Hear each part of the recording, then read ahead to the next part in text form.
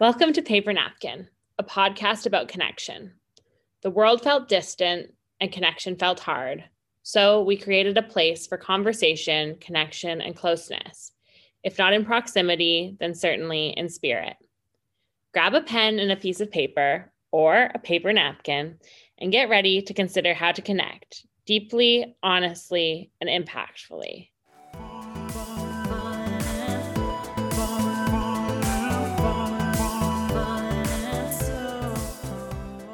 Jim Button has been building meaningful connection and community for 30 years. To me, Jim embodies meaningful connection, the strength of creating your own community, and is the personification of better. Jim builds connections with people effortlessly and incessantly. He is one of those people who is beloved by all who meet him and who leaves a lasting impression after every conversation, no matter how brief. Jim is the co-founder of Village Brewery, a craft brewery which focuses on great beer and gathering community. He is also a brilliant writer, using his platform, Gather with Jim, to share his personal journey initiated by a terminal cancer diagnosis. He has about 600 acclaim-worthy roles other than that, but we'll let you check out his LinkedIn if you're keen. Jim is a straight talker, a truth teller, a community builder, and as they say here in the UK, a real top gent. I'm so thrilled to welcome Jim to Paper Napkin for a chat about how we can better meaningfully connect. Thanks for being here, Jim. A real top gent. I like it. I'll take it. Of all the British terms, I think that's my favorite because it just... A real top gent. I like it. I like it a lot. I can almost see the real top gents. Oh, there you go. Perhaps that's the next iteration of whatever you create next. Yeah. Well, I think I have created two of those clubs when I did get a terminal diagnosis and I started panicking that I wanted to see so many people and do so many things that I created two different groups of guys. One of my friends from out east that I went to high school and junior high and university with, my first jobs in advertising. So I created this group it's called Going Nowhere.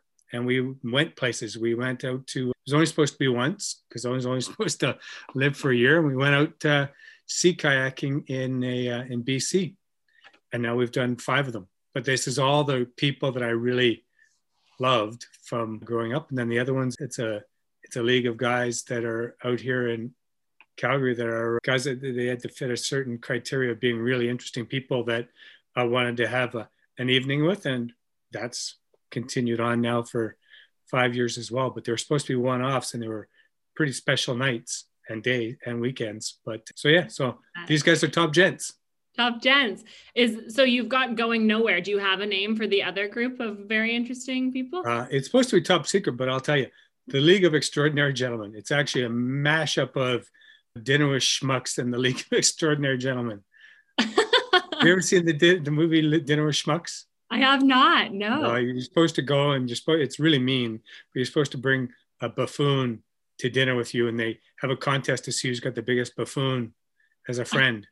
So I figured all these friends who are buffoons and et cetera, nobody would know who was the buffoon and who was the extraordinary gentleman. But oh my gosh, that's hilarious. Turned out to be a magical group of people, but all people I've connected with. And what the beauty of that group is that they, a lot of them didn't know each other when they came in, and now they all are doing business or sharing adventures, and they've all connected. So it's been fun. That is such a great anecdote to start on, actually, because I think that so accurately sort of sums up who you are. Is you're not just a person that brings people together. You're also a person that encourages connection outside of that. So you connect with someone, but you also bring them into sort of a larger group and a larger community. And I've always really admired that about you. Is that something that you've always done? Is it something that you learned? Yeah, I think it's something I've always done. I've always been that guy that brought people together. I was always, if back when I was in high school and you'd want to go on a ski trip and it would cost $400 for the bus and the hotel and et cetera, but it was organized by an organization. They'd give a free trip to the person that organized it.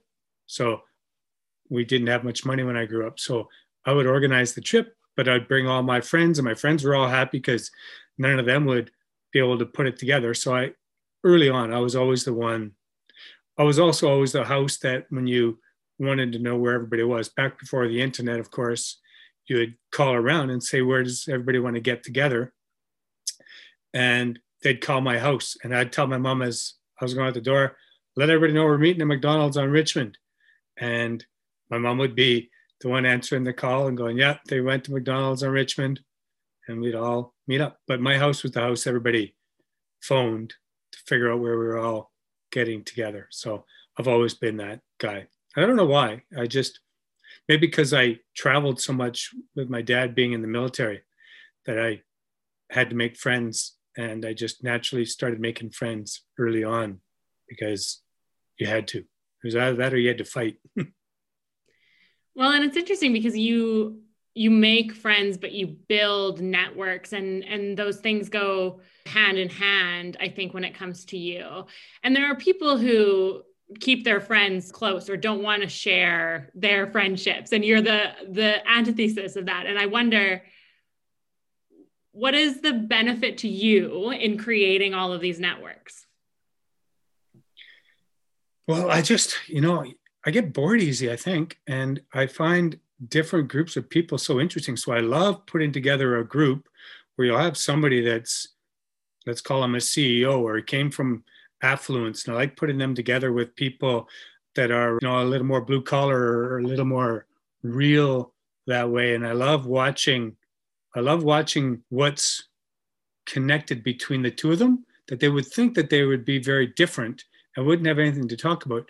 But every single time, especially if you've got a curator like me curating the conversation, you'll find that everybody has something in common. And if they only see the veneer, or they only go shallow, then quite often two people that can connect and see something really fun happening don't do it because they don't get the chance to take the time. So I really enjoy watching the shock and awe of two different people. Like, I'll bring them out. We'll have a dinner party, for example, and like somebody's swearing up a storm, or somebody's talking about something so banal that the other person's like reeling back. But then I just interject a little piece into the conversation, find something there I know that they're both interested in, or they might possibly both be interested in, and then watching them all of a sudden now become friends outside of that. And I get great joy out of building that bridge and making that happen. So it's really visible in a group of 40 guys when you do it. And all these guys that are in the Going Nowhere, the one person they all knew was me. Same with the league. The one guy that they all knew was me. And it's a shame to me that people don't get to meet other really interesting people simply because of geography or geopolitical or socioeconomic. I'd rather them meet interesting people in all walks of life. And I get great joy out of that. I really do. You spoke about the fact that you're bringing together people from different walks of life and who might not normally connect. And I have been thinking about the idea of connection and the idea of belonging and this feeling of the other and sort of othering, that I think what you're describing is a way to remove that. I think it's so much more difficult to judge someone when you are starting to get to know them than it is when they are something external to you or an idea as opposed to an actual person. Yeah. Like if you look at, in the last 10 years with Facebook and Twitter and Instagram and et cetera, that human contact part started falling aside. And, I know so many people that get frustrated with me if I phone them. They'd rather do stuff by text. And I said, it's just the nuances, the inflections, the body language, all that type of stuff is lost. And you're not really getting to know somebody in that. And so with what's happened in the last 10 years, I feel like there's a big disconnection that's been happening, the real connection. I think especially for youth that didn't just walk down the street and knock on a door and say, hey, can you come out and play? And then when you went out and played and you went to the park and then you ran into somebody that you didn't know or you did know, and then you played with them and then it just all got bigger. It feels like there's rules around who can meet who and who can talk to who and who's friends with who and who believes who, that the division and the divisiveness and the black and whiteness of conversation and connection is unfortunate. And so I like people that I know that are on, one's a black and one's a white in terms of their thoughts. I like bringing them together because I know at the end of the day, they're more alike than they think. It's like when people would, here in Calgary, and you've got the same thing in the UK, there's towns that talk smack about each other. Calgary versus Edmonton, Toronto versus every other city. But when you look at a Calgary and an Edmontonian, they're like 85% of their stuff is all the same stuff. They're only paying attention in a negative terms in terms of the 15% things that they've chosen to see as a difference, as opposed to the 85% that they can see as being a similarity. And I just find that once you get somebody in a real connection, their perspective of everybody changes, right? Every time. And I get joy out of that. And is part of that you going in as well with no assumptions about the people that you meet initially? How do you connect, and what does that look like in that first instance before you've created all these networks? I ask a lot of questions about that person. Like they might not recognize it, but probably about 75% of the conversation is about them because I'm genuinely interested in learning about them. And it's a bit of a lost art these days in asking questions about others and learning about them.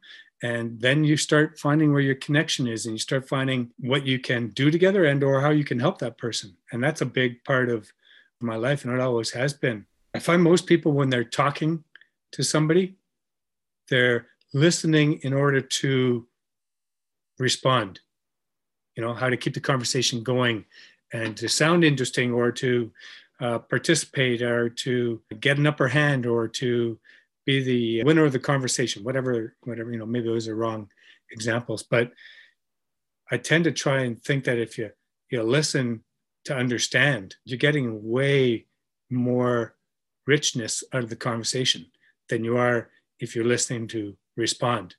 And quite often people are just listening to respond just so they could stay in a conversation, but they're not really getting anywhere.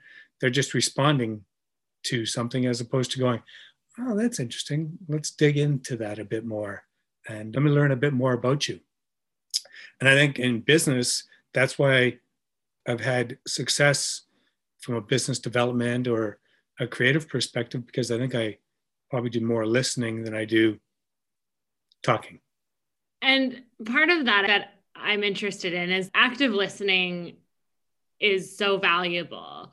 Sometimes I think the barrier to it is the feeling of what question do I ask next that is appropriate or comfortable, and I wonder if it isn't just sometimes we need to let go of that feeling of maybe that's the wrong question to ask and just ask it so that we can get deeper. What are your thoughts on that?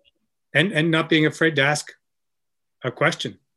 Like me as somebody that's got terminal cancer, there was a long time where the fear was to ask how I was doing or to ask any questions about the severity of the cancer. And so I eventually wrote a blog. I said, ask. I said, the worst thing from a person in my role is to think that you don't care. And so by asking, I get to make the decision on how I respond. So, hey, Jim, how are you?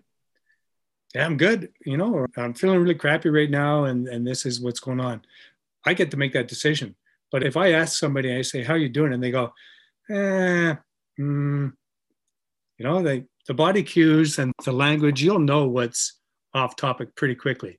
You'll know that if they answer and go, yeah, I'm good, that's not a worthwhile road to go down. So by listening, asking the question and listening to somebody squirm as you ask the question, you go, okay, that's a topic that they're not comfortable with. Let's talk around it or talk directly to it if you know that the challenge they're having is something that you can help them with. But you've got to have the confidence to do that.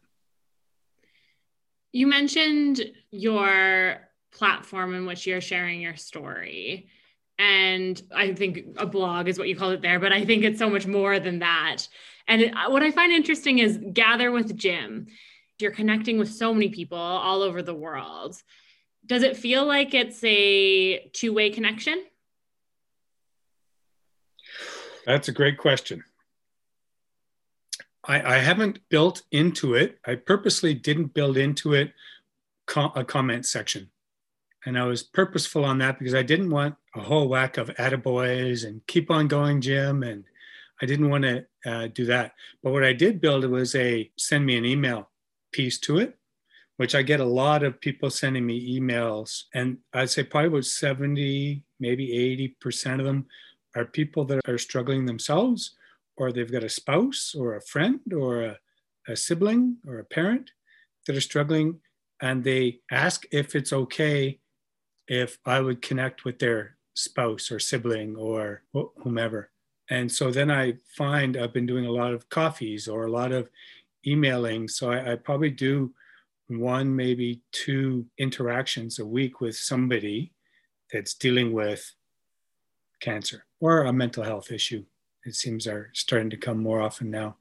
So then I'll take them for coffee, or I'll just connect with them by email, or they'll ask if we can Zoom. And, I've been Zooming with people all over the world, and I've been emailing with people all over the world. And I've had coffees with many people that have had similar problems to me, or, from a disease perspective, and they're just looking for advice, or they just want somebody they can talk to that has no judgment, that they find that they can't talk to other people because other people are putting them into a spot that these other people aren't comfortable. So they put the cancer patient into a woe is you.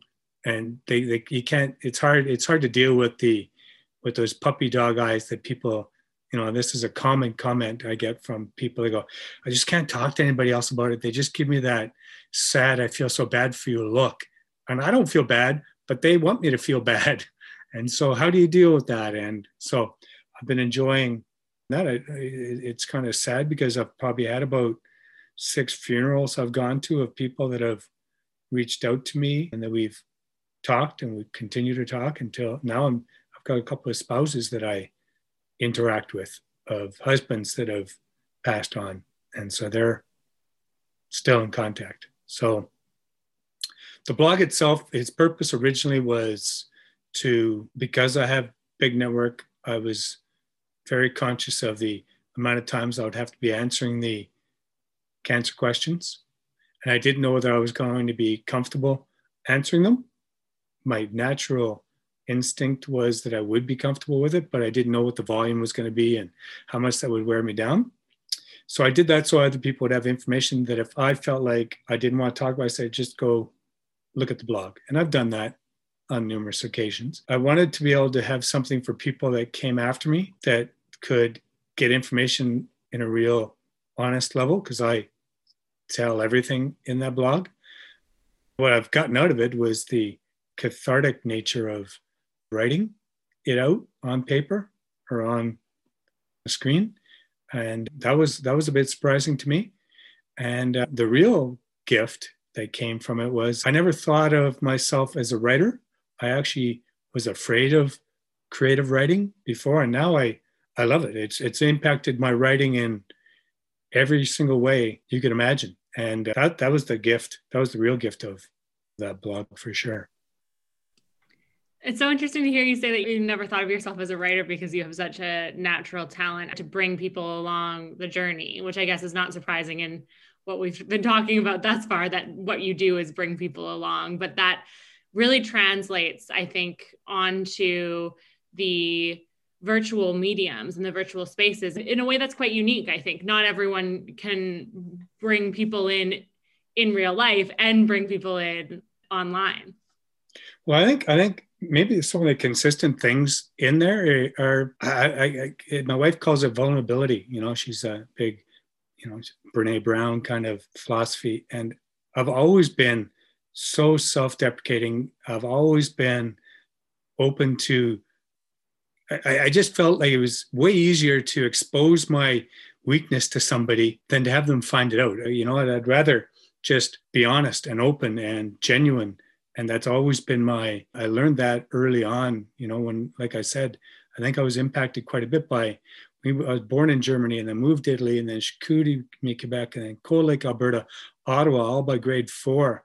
And each time you move, those are impactful when you move, and then you got to make new friends, and you've got to, well, being in the military, you had to fight. Like every time you moved, there was a military pecking order that you had to know where you fit. So I had to be funny. I had to be able to to navigate myself around getting the shit kicked out of me all the time. And I think from that time, I learned how to make friends. And to make friends, it wasn't to be bravado. That didn't make friends. Friends were made by being honest and being genuine and helping them out and not making them feel bad and being ready to help each other out. So I think I just got lucky finding a voice online that was just me saying what's happening, as opposed to, I try and give a lesson each time, but the lesson is very, very subtle. But I just feel like I'm able to just be honest. I'm not trying to create this big paradigm shift in who I am. It's just from my soul to the digitals, I guess. Don't know how to describe it. One of the words that comes to mind is the word trust. And I think what you create in your relationships is through your vulnerability is a trust. I think back to when we first met and, I was reporting to you in some capacity and I saw you as someone that I trusted and that I could speak to about a variety of things and someone that I felt comfortable not knowing around with the right. Understanding that or presenting solutions that I didn't know were the right solutions, but able to have that conversation and bring that to the table. And I think that that's sort of what has stuck with me from working with you all those many moons ago, I guess 9 years ago now, that feeling of the welcoming feeling that you create, I think, and the way that you make people feel comfortable and listened to and involved, that makes them want to be more involved and do better. That's why I said you're the personification of better, because I think you bring that out in other people. Thanks. That's very kind of you. I just never saw the value in telling somebody what to do that was reporting to me. I never saw the value in making them feel bad for bringing something forward. I saw somebody that wanted to learn and somebody that had ideas but didn't have the experience to wrap around those ideas. And I've always felt like we're in it together. Like you brought something to my role. You brought something to my responsibilities, either through fresh eyes or through youth or through inexperience. Like one of the challenges of experience is you tend to try and do what you know works. And over time, that stops working.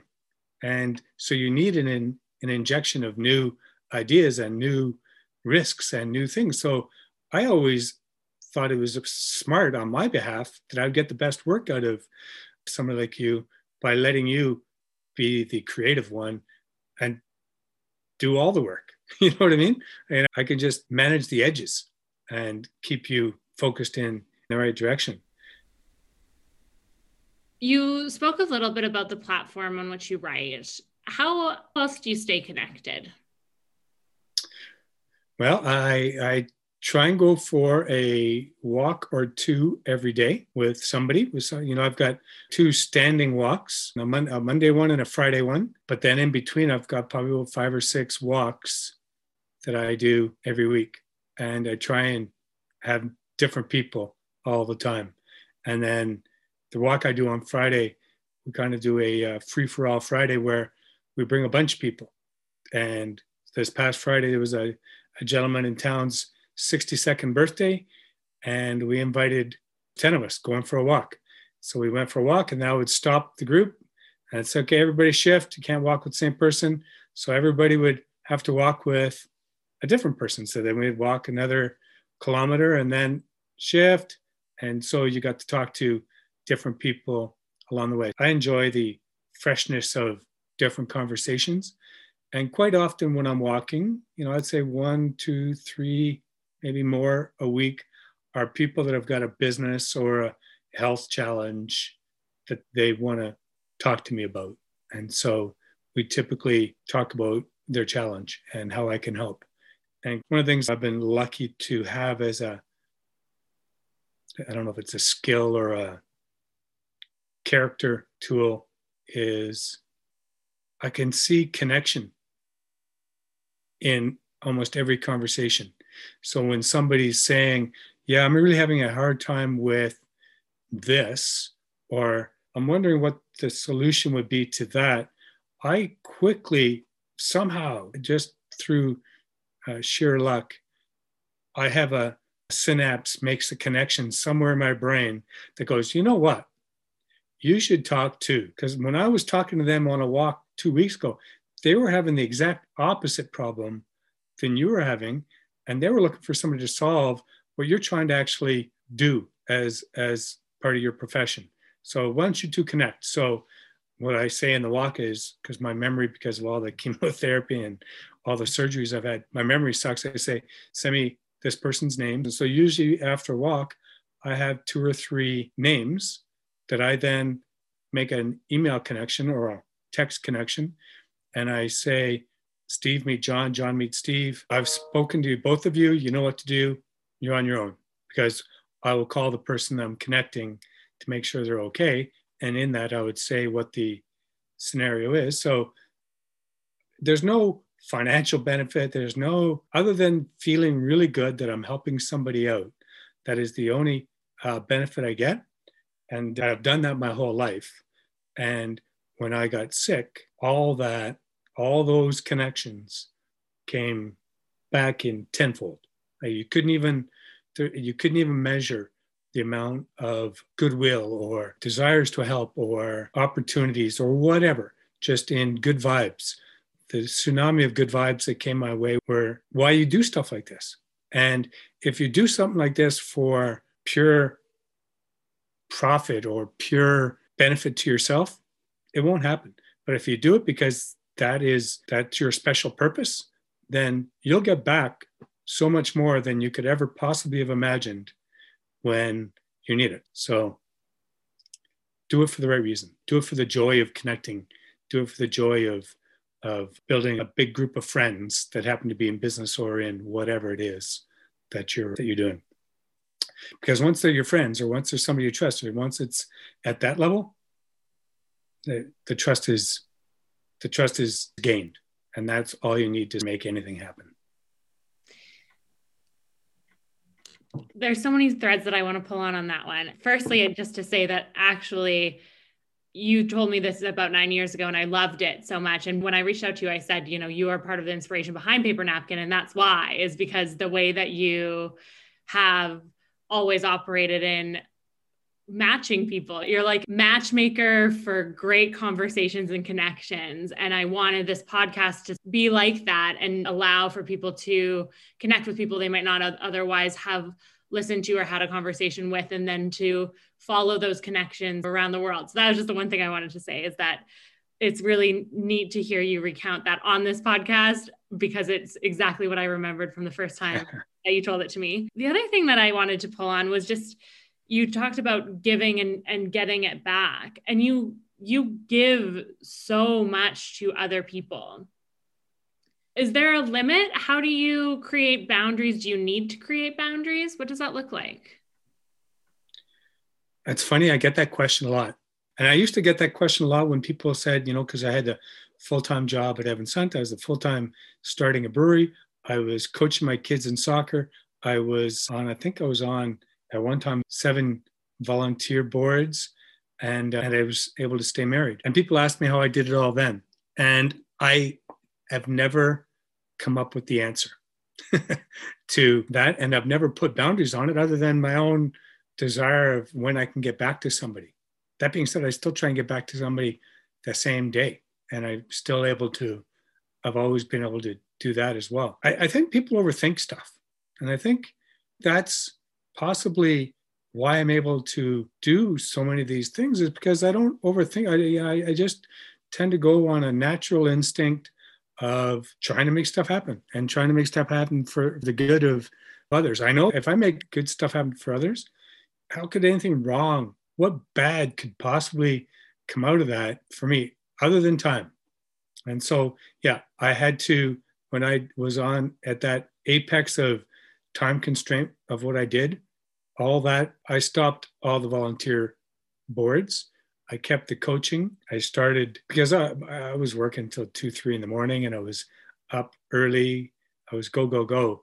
And that wasn't healthy. But at the same time, I don't recall not having a riot doing it. Like if I could have a 36-hour day, I would have been ecstatic. But I've just been lucky at choosing things that I enjoyed. I never chased, ever chased money.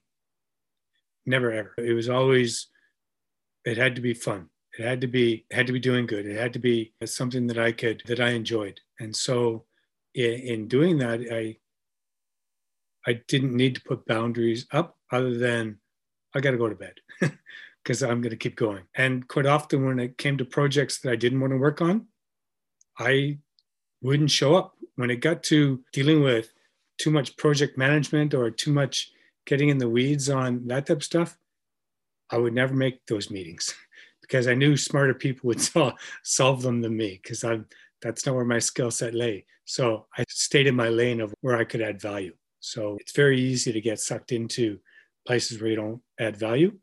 But if you have the comfort to stay out of that lane or force others to put you in that lane, then you tend to be able to manage your time fairly well because you're having fun. Well, and I love that because what you're saying essentially is play to your strengths, right? Your strengths are connecting with people, and that's where you get your energy from. So there are probably people who would say, yes, but that project management needs to get done, or yes, but these are the things that are expected of me. And I think what I heard you say is that you've tried to live your life in such a way that you're pursuing the things that make you happy without pursuing the things that don't bring joy. And so you can have the full day. If it's a full day of the wonderful things, you don't need to create boundaries around things that are great and good for your soul. Yeah, there's a flow and an energy in the world. And if you get in, I feel like that turtle on, is it Nemo? Yeah, Finding Nemo, where you say, yeah, and they're getting in the Gulf Stream there.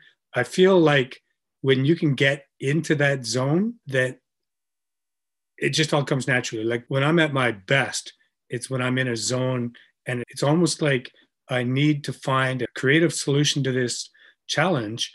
I'll just kind of go, God, I really got to find a way. And then I'll talk to some people. And the next thing you know, somebody phones me up and says, hey, I've been wanting to do this. And I go, I can't believe it. You called right at the right time. But when you get into that zone, stuff like that's happening. And for about 10 years, I was in that zone from a business and a community and a family and the kids zone. Everything was just, it was flowing easily for me. And I think in part because I built that. Like I built the inputs and outputs to that. And the inputs were talking to everybody and everybody. This is another thing. I really have a pet peeve about people who only talk to people in their status or their socially economic, or, like everybody has something to offer. Everybody has something interesting. Everybody can make you laugh. Everybody can make you sad. Everybody can provide something for you, but you've got to have the conversation. And on that, the other thing is you never know who's bringing what to the table. Anybody can offer. And that's what the beauty sometimes of a thing like a Stampede can be, is it's a bit of an equalizer when people are out and just having fun and not trying to sell or do or be. They're just a silly cowboy dressed up. A silly cowgirl. Or cowgirl. Well, and what I think is really interesting as well is the way that you interact with people seems to be fairly straightforward. But what I'm curious about is whether there is a thread. So you have quite an eclectic group around you. Is there a thread that you look for? People that are interesting, people that aren't afraid to express themselves. I love artists, like the majority of artists are pretty good at expressing themselves. They're really lousy at selling something, but they're really good at being out there and willing to have different conversations. I find the people that I have a hard time having the conversations with are those people that have done really well because their industry is doing really well and think they're really smart, and then start knocking other people down because they're not as smart as they are. But, like in Calgary, the energy industry has made a lot of people think they're brilliant and interesting when they're actually one-dimensional and not very interesting and not very nice. So this is where I get all the hate mail now from all the energy industry people. Or you'll get, I have a feeling it's more like messages saying, trust me, Jim, I'm nice and I'd love to go for a walk with you. Yeah. Well, I can't tell you how many times I've had conversations around our island in our kitchen with people. And we've got a group of people that are oil and gas people and energy people, and they get into these conversations, and I really, really want to go after them and cut them down at the knees because they're saying some really bad stuff. And I remember one time I'd look over at my wife and she'd go, no, keep it nice. And then they'd say something negative about First Nation. And I look at my wife and she'd go, and then all of a sudden I'm just making fun of them nonstop, and these are friends, people that all of a sudden you get into an area and you go, oh, that's interesting. We've never dug into that. And I don't respect your perspective because it's just not a very good perspective to have on a human.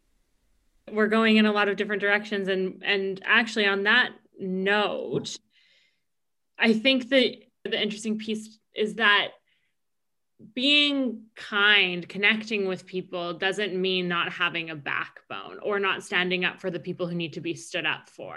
And or have a difference of opinion. Yeah. Well, and being able to connect with someone while telling them that you disagree with them is a skill that I think many of us could learn. Do you have any tips? Well, if you're honest and you're genuine and you give the feedback in an honest and genuine, I want to help you kind of way, as opposed to you're a dick, that's not going to get you anywhere. But in that situation, it's okay. Hold on. Let's just back up. You just said something that I want to challenge you a bit on. I have a feeling what I heard was maybe you were trying to say this, or maybe you don't know about this, and words like that, or what did I just hear? Taking all the pressure off of it from being an angry polarity kind of moment, as opposed to, all right, I heard something and I just want to dig in deeper on it because I don't think I necessarily heard something that I thought I heard, that they're open to the conversation at that point. And if you're in a group setting, don't embarrass them, don't embarrass them in front of the next person and make them, because if you embarrass them, then they have to defend themselves. Their natural reaction is they just got put into a corner and have to fight their way out. And everybody, when they get into that, they're going to fight it and they're not going to be open. So keep it into an open dialogue and realize early on, if it's somebody who you're not going to change, know where you stand and say, this is not a conversation that we're going to have. I still like you. You're still a good person, but in this area, we completely disagree. Mm-hmm. So let's not have that conversation anymore. Or if it's really bad, then you just stop hanging out with that person. You don't give them any oxygen. Don't give them any more oxygen. Pivoting, very much so, but because you mentioned that your wife wouldn't shake her head or nod, it made me think of your relationship. And you have a really beautiful relationship from the outside looking in, and you seem to be the perfect fit. Are you similar in the way that you create connections? Are you different? How do you complement each other?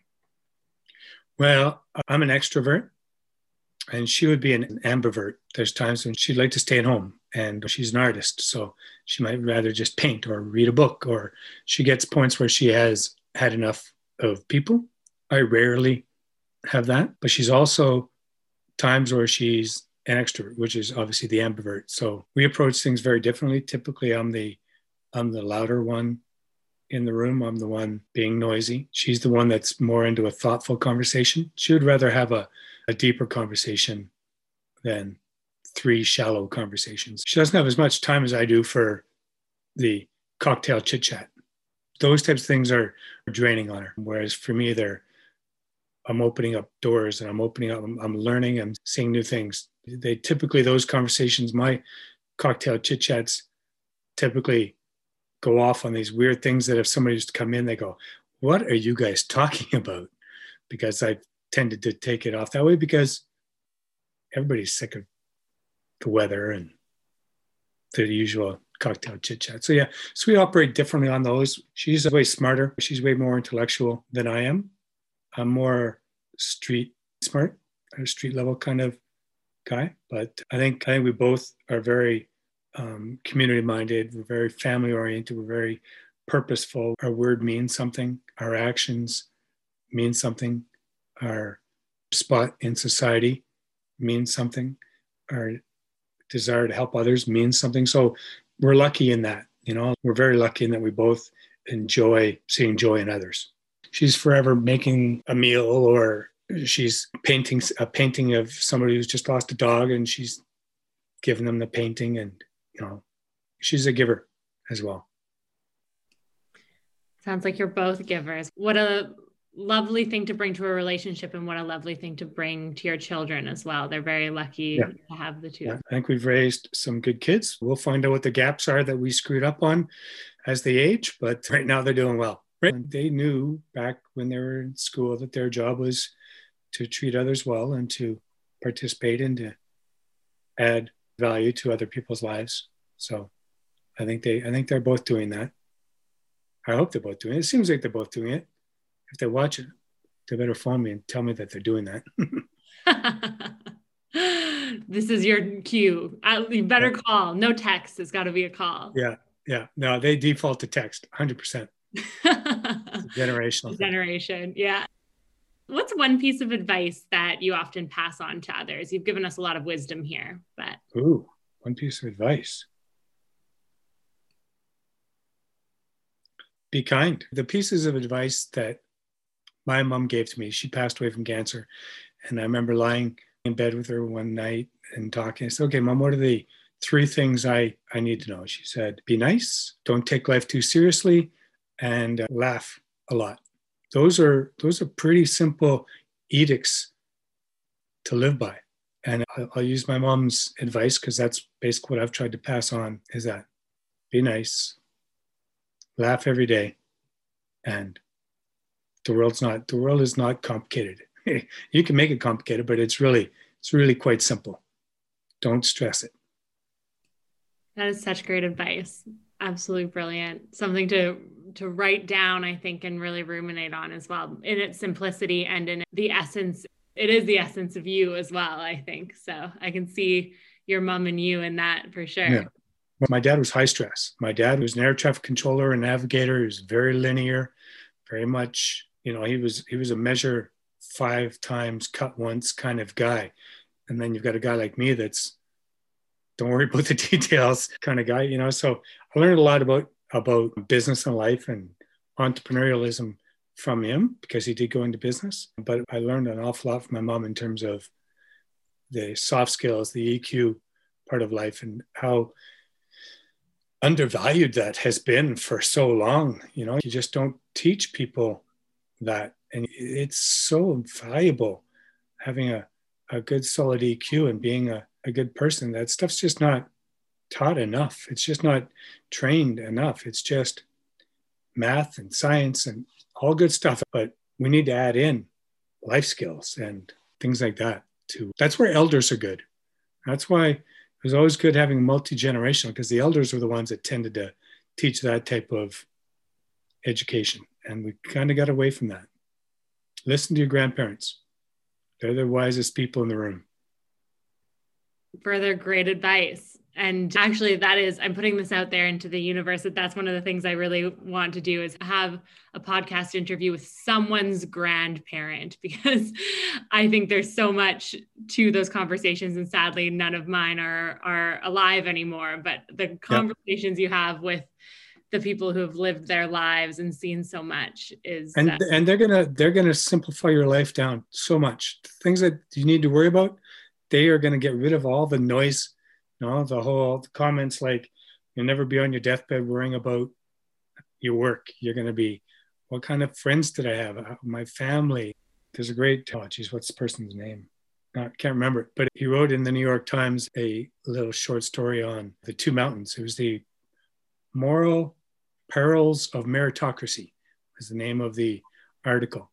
And in the article, he talks about how we climb this first mountain of our lives. There's two mountains, and you climb this first mountain. The first mountain is very much go to university, get a degree, get a job, get a better job, get a car, get a better car, get a house, bigger house, have two kids, go on vacations, all those trappings. And then what he talks about in the article is this catastrophic moment that could happen to you.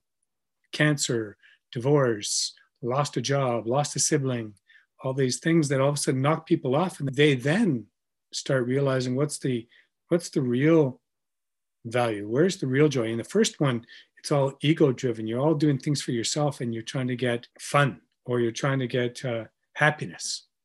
The second mountain, you all of a sudden start climbing this mountain going, what's the joy? The first mountain's about happiness and it's typically about ego. The second one, you shed the ego and you become part of a bigger world. And it's more about how can I help others and what can I do for others? And when you start helping others and doing things for others and thinking about the person across from you, you get joy. And that is what a grandparent will teach you, is to chase the joy. And the joy doesn't come from worrying about yourself. It comes from where you fit in the bigger system, in the bigger community, in the family. And that they recognize that because they've seen it. And people that have fallen off the mountain see it. I believe I was on second mountain for the majority of my life, but falling off the mountain, I really understood it. And I went both feet in to try and educate people on that and to do TED Talks and do things like that, because that's where my responsibility felt. That's where my purpose lies now, in helping people understand the joy of life as opposed to the happiness of life. And the joy comes from the connection with other people. That's right. Love that. What a beautiful way to wrap up the podcast. There's one question left that I ask everyone, and that's, in true paper napkin fashion, who should we connect with next and what makes them great? Oh, see, I've got two, and that's my challenge. And I was hoping that when I went through this, that I would be able to identify through this conversation which one it'd be, but I'm going to have to give you two, if that's all right. I can give you two. One is a gentleman by the name of Terry Andreo. He's a farmer, and I've always viewed farmers. I learned this lesson from a gentleman by the name of Ed McNally. He started a brewery called Big Rock, and he was a rancher. And he used to always talk to me about the importance of giving and how valuable it was to the brewery. And I said, can you give me the story? Help me believe that. Not that I didn't already believe it, but I wanted to hear from him. And he said if you leave your farm or your ranch and you drive by and you see Farmer Bob's combine is sitting in the field, and you know that he normally would be combining that field, you wonder. And then you come back at the end of the day and the combine's still sitting there. And then you go out the next day and the combine's there. You go, something's going on. You go to the combine and you see Farmer Bob's trapped under the combine. And what do? You help Farmer Bob, and then you combine Farmer Bob's field. You get all the neighbors, all the farmers. And so Farmer Nancy, Farmer Steve, they all come and they work Farmer Bob's field before they go back and work their field. And that ethos of frontier land and farmers, I think, is embodied in a gentleman by the name of Terry Andreo. He believes in that. So that'd be one guy that I would connect with. The other is Avnish Mehta. He's connected to people spiritually, and he's had generations of spirituality, meditation. So the day I found out I had 15 tumors in my lungs, I went home. Tracy and I, shocked. It's a shocking day because they tell you, you've got a year to live and all these things. And so we were at home and I looked at her text, and her text from was Avnish, and I'll paraphrase it, was, I took you into a healing session and I saw that you have dark clouds over your lungs. It could be serious. I would suggest you go see a doctor about it. Now, imagine receiving that when you've just been giving, medical science has just told you have lesions in your lungs, and then somebody spiritually has told you that there's a lot of risk in him telling it, and I could have avoided it. The life's like that came at the right time, and I was open to hearing it, and he was open to sharing it. And that sent me off on a whole path on real connectedness. And we are all connected at a spiritual level. And there's an energy in the world and a collective consciousness. And so he's the other one because he looks at it from that side. So they're both very connected individuals, and their lives are based around connecting people. So I'll introduce you to them both. Now you have 2 more people. I love that. And of course, I would expect nothing less from the man who always makes a group that you would give me not one. Yeah, that's right. Yeah. I really look forward to connecting with both of them. And I've really enjoyed connecting with you as well. Thank you so much for your time today, Jim. It was absolutely my pleasure, Kendra. Thanks for doing this. It's great. That's it for today's conversation. Thank you so much for listening and connecting with us. If you liked the podcast, please subscribe and review. We'll be back next week with another impactful connection. Until then, be kind.